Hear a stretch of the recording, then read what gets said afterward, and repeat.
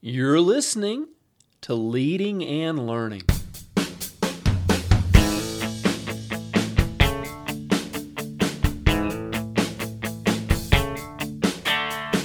This is the place where we talk about practical leadership, theology, fitness, how to create winning habits, and so much more. My name's David Spell, and I'm a retired police officer, a pastor, a New Testament scholar, and a leadership coach. My goal on Leading and Learning is to help you live your best life. Thanks so much for joining us today.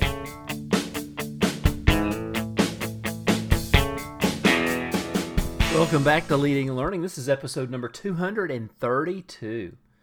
Who can lead a small group? And if you've been with me the last few episodes, we've been talking about this really important subject of small groups in the local church.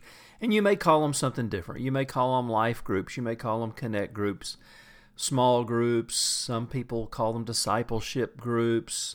Honestly, in some of the big denominational churches, the Sunday school program can actually function as a small group. I've seen that happen on a number of occasions. But whatever you call them, your church needs small groups. And so we've talked about why they're important. We've talked about what a small group format, different types of small group formats, how to run the meetings. Today I want to talk about who can lead a small group. What are the requirements for leading a small group? A number of years ago, there was a young man, and actually it was a couple that my wife and I had been working with, and they were actually part of our small group. And he was a relatively new Christian, having come back to the Lord a year before, but he was really growing. He was one of those people that was just on fire, and he was growing, and you could just see God working in his life, and really a heart for people, a heart for God, just really a great young man. And so I actually challenged him. After being in our small group for a year, I challenged he and his wife to step out and lead a small group of their own. And he was terrified. He's like, I can't. I don't know the Bible. I don't know how to pray. I haven't been a Christian that long. And he just started, ticking off one excuse after another. And I said, look, do you love God? And he got quiet, and he said, yeah, I do. I really love God. He's done so much in my life. I said, do you love people? He said, yeah, I really do. I love our church. I love the people in our church. I even love the idea of helping take care of them. I'm just scared. And I said, well, one last thing. Do you know how to use Google? Because that was one of his fears, this fear of being asked questions he didn't know. And he laughed. He said, yeah, I know how to use Google. And I said, well, then you're qualified. Now, he and his wife actually went on to lead a very successful Connect group. They're currently the young adult pastors in this particular church, still leading a small group, but also looking after the many young adults in the church as well. So they're doing a phenomenal job. But I think sometimes we're scared. This idea of, I just can't do it, kind of comes into our consciousness, and we just don't know. We're not sure if we're qualified or not. So I'm going to kind of just build on those things that I told you, that I told my friend. I want to just elaborate on them a little bit, and then maybe add a couple of other things that are good ideas for somebody who's going to lead a small group. First of all, like I said, it's got to be somebody who loves God. I mean, that kind of goes without saying, but it's got to be somebody that's got a vibrant relationship with Christ. They're not perfect. None of us are perfect. We all have issues, but it's somebody who's growing in their faith. They don't have to have all the answers, but there's somebody that would say that they are growing in Christ. They're on the journey of discipleship themselves, and they're able to take others along. Again, it's not about having all the answers. It's about being a Christian and growing, and really somebody who's spending time with the Lord, somebody who's reading their Bible, spending time in prayer, really just kind of what you think of when you think of a Christian. That's who we're looking for to lead a group. We don't have to be perfect. We just have to be growing. We have to be constantly getting stronger in our faith. So that's the first one. The second one, like I told my friend, somebody who loves people. Look, if you don't like people, then leading a connect group is really a bad idea. And, this seems obvious, but I've talked to people over the years that have this kind of almost a Pollyanna view of leadership as being just this incredible thing that I'm going to get to use my gifts and I'm going to get to teach and preach and, really just kind of be on the platform. And, leading a small group, that's not what it's about. It's about caring for people. And if we're more in love with our gift than we are for caring for people, then we're going to have problems. It's all about the people. And, we said a couple of weeks ago that a small group system, some type of, life groups, connect groups, whatever you call them, really should function as the primary pastoral care vehicle for your church. In other words, most of the pastoral care in your church is going to take place in the small group setting. If people are going through a crisis, that's not going to be dealt with on a Sunday morning. It's going to be dealt with during the week at the small group meeting. The person's going to be able to talk about what they're going through. Their group's going to be able to pray for them and take other steps, as they see fit. For example, if somebody in the church experiences a death in the family, there's other people in the church that may want to get involved in taking meals and supporting and encouraging, but the person's small group, their connect group, is going to be the primary means of looking after that family during a crisis. It's the same if somebody loses their job. That's really not going to be dealt with on a Sunday morning. It's their community. They're the closest people the people that they're closest to are going to be those in their small group. And so those are going to be the people who are going to support them, encourage them, pray with them, maybe take them some groceries, whatever the need might be. It's going to be taken care of in a small group setting.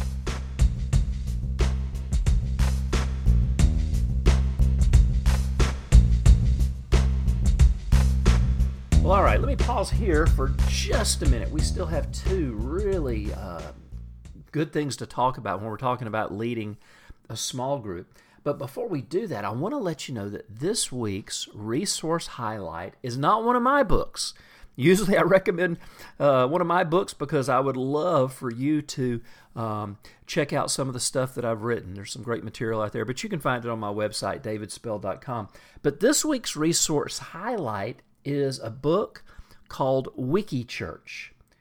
Wiki Church, W-I-K-I Church. Wiki Church, Making Discipleship Engaging, Empowering, and Viral. The book's by Steve Murrell, who's an American, but he's a missionary pastor of an incredible church that he planted in the Philippines. It's a large, thriving, vibrant church. But one of the reasons that it's growing and thriving and vibrant is the small group system that Steve Murrell and his team created early on.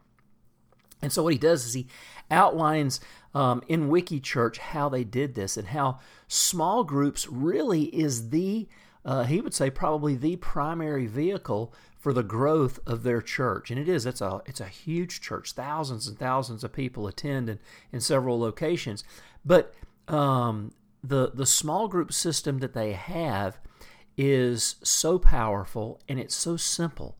Many of their small groups are small, 2, 3, 4 people, but they encourage people that, once they've come to Christ, within a few weeks after they've accepted Jesus, that they should be going back and attempting to lead their friends to Christ. And Steve's very honest in the book. He says, look, this is an Asian culture, so some things work there that won't work in the U.S., but he said most of these underlying principles will work in any setting because they're kingdom principles. So I encourage you to check out Wiki Church. It's a fun read. It's an easy read. It's got some great stories. Just a fantastic book. But it also is very, very challenging especially if you're either not involved in a small group or your church doesn't offer that. This is a resource to put in your pastor's hands, or if you're the pastor, I encourage you to take a look at this because it will transform your church. Well, all right, we are back. So far, we're talking about who can lead a Connect group. What are the requirements to lead a small group? We've talked about, very simply, someone who loves God, someone who's growing in their Christian faith. Number 2, somebody who loves people. That's simple enough. We've got to be able to care for people. We've got to have a pastor's heart.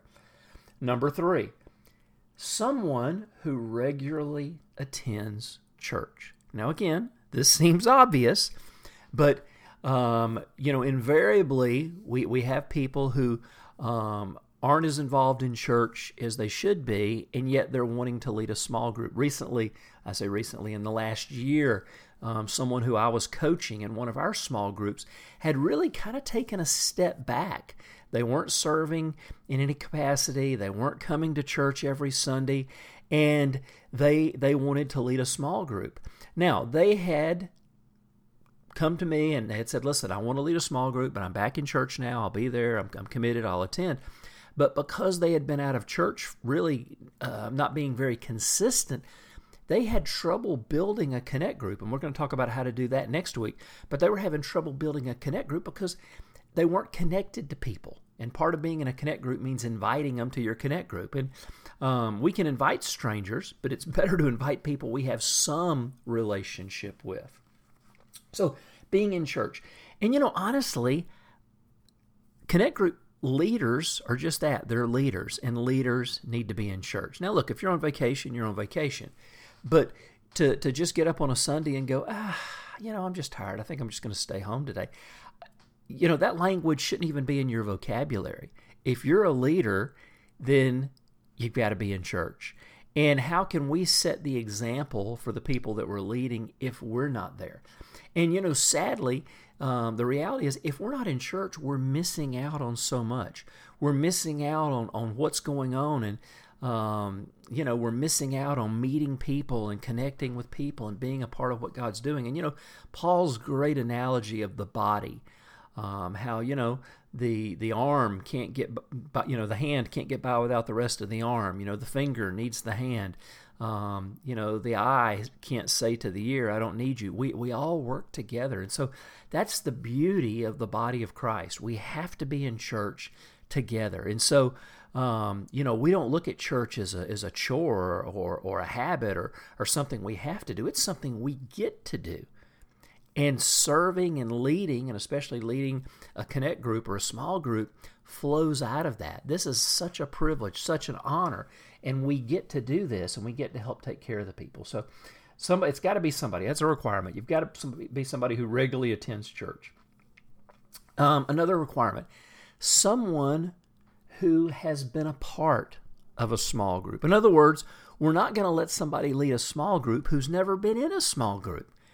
It seems obvious, but every now and then we'll have people come up who, they've just decided, hey, I want to lead a group. And then, we'll start asking or looking at the records, and there'll be no evidence of them having been a part of a group. Listen, you're going to have trouble leading if you've never been a part. And so we would say, look, get in a Connect group, get in for a semester or a year or so, and lead, maybe assist, and then we'll talk about leading. But everything flows out of us participating, and as we participate, we develop our skills, we develop our gifts, and then we can look at possibly leading. Another requirement that we have for our Connect group leaders is, you should be serving in some capacity in the church. The young man that I mentioned who was just terrified of leading a group, he was serving in a couple of different areas in the church, and honestly, we want to encourage people in every level of the church to be serving. And if the Connect group leaders aren't serving somewhere, it's kind of a tough sell to say that, the people in the group should be serving as well. And look, I get it. There's seasons in life and, things change. But on the whole, we should be looking for areas to plug in and use our time, our talent, and our resources to help build the kingdom. So we always look for people that are serving. And then the last one is simply this. I mentioned jokingly, to my friend, ask him if he could use Google. But, the thing is, so many people are worried about people asking questions that they're not going to have the answers to. There's going to be something in Connect Group that's going to come up, and they're just not going to know how to answer it. Can I tell you, it's really not that big of a deal to say, I don't know. It's not that big of a deal to say, you know what? Tell you what, why don't we all do a little research this week, and we'll come back next week and talk about that. Because now you're pulling everybody in the group in. You're asking everybody to dig in and see what they can find. And, granted, it may be kind of weird if you find some weird stuff on the internet, but still, pulling people in and asking them to do a little research is a great way to generate discussion for next group. So don't feel bad if you don't have all the answers. None of us have all the answers. None of us know the Bible as well as we should. The most important two things: love God, love people. And these other things we talked about as well, regularly attending church, having been a part of a small group, serving in some capacity. Those things, everything else just falls into place. If you love people well, if you don't know the answer to a question, they're not going to leave your Connect group. I promise. If somebody asks you a question from the Bible and you go, you know what, I'm just not sure, I promise, people are not going to get up and leave. They don't care that much. And it creates an opportunity for everybody to serve and to dig in together and do a little study. Well, now I'd love to hear from you. What did I miss? We're talking about who can lead a small group. What are the requirements to lead a small group? Now, next week, we're going to dig in a little bit, and we're going to talk about how we can grow our group. And we'll kind of build on what we've talked about the last few weeks. But I'd love to hear from you. If there's some other requirements you think somebody should have, let me know. Go to davidspell.com, leave a question or comment in the comments section for today's post, and let's talk about it. I love interacting with you. I love all the great questions and comments that I get. And while you're at davidspell.com, make sure you sign up to get my free newsletter. I would love to stay in touch, and I'll never give your email address away. It's just between you and I. Well, friends, until next time, this is David Spell encouraging you to continue developing leaders.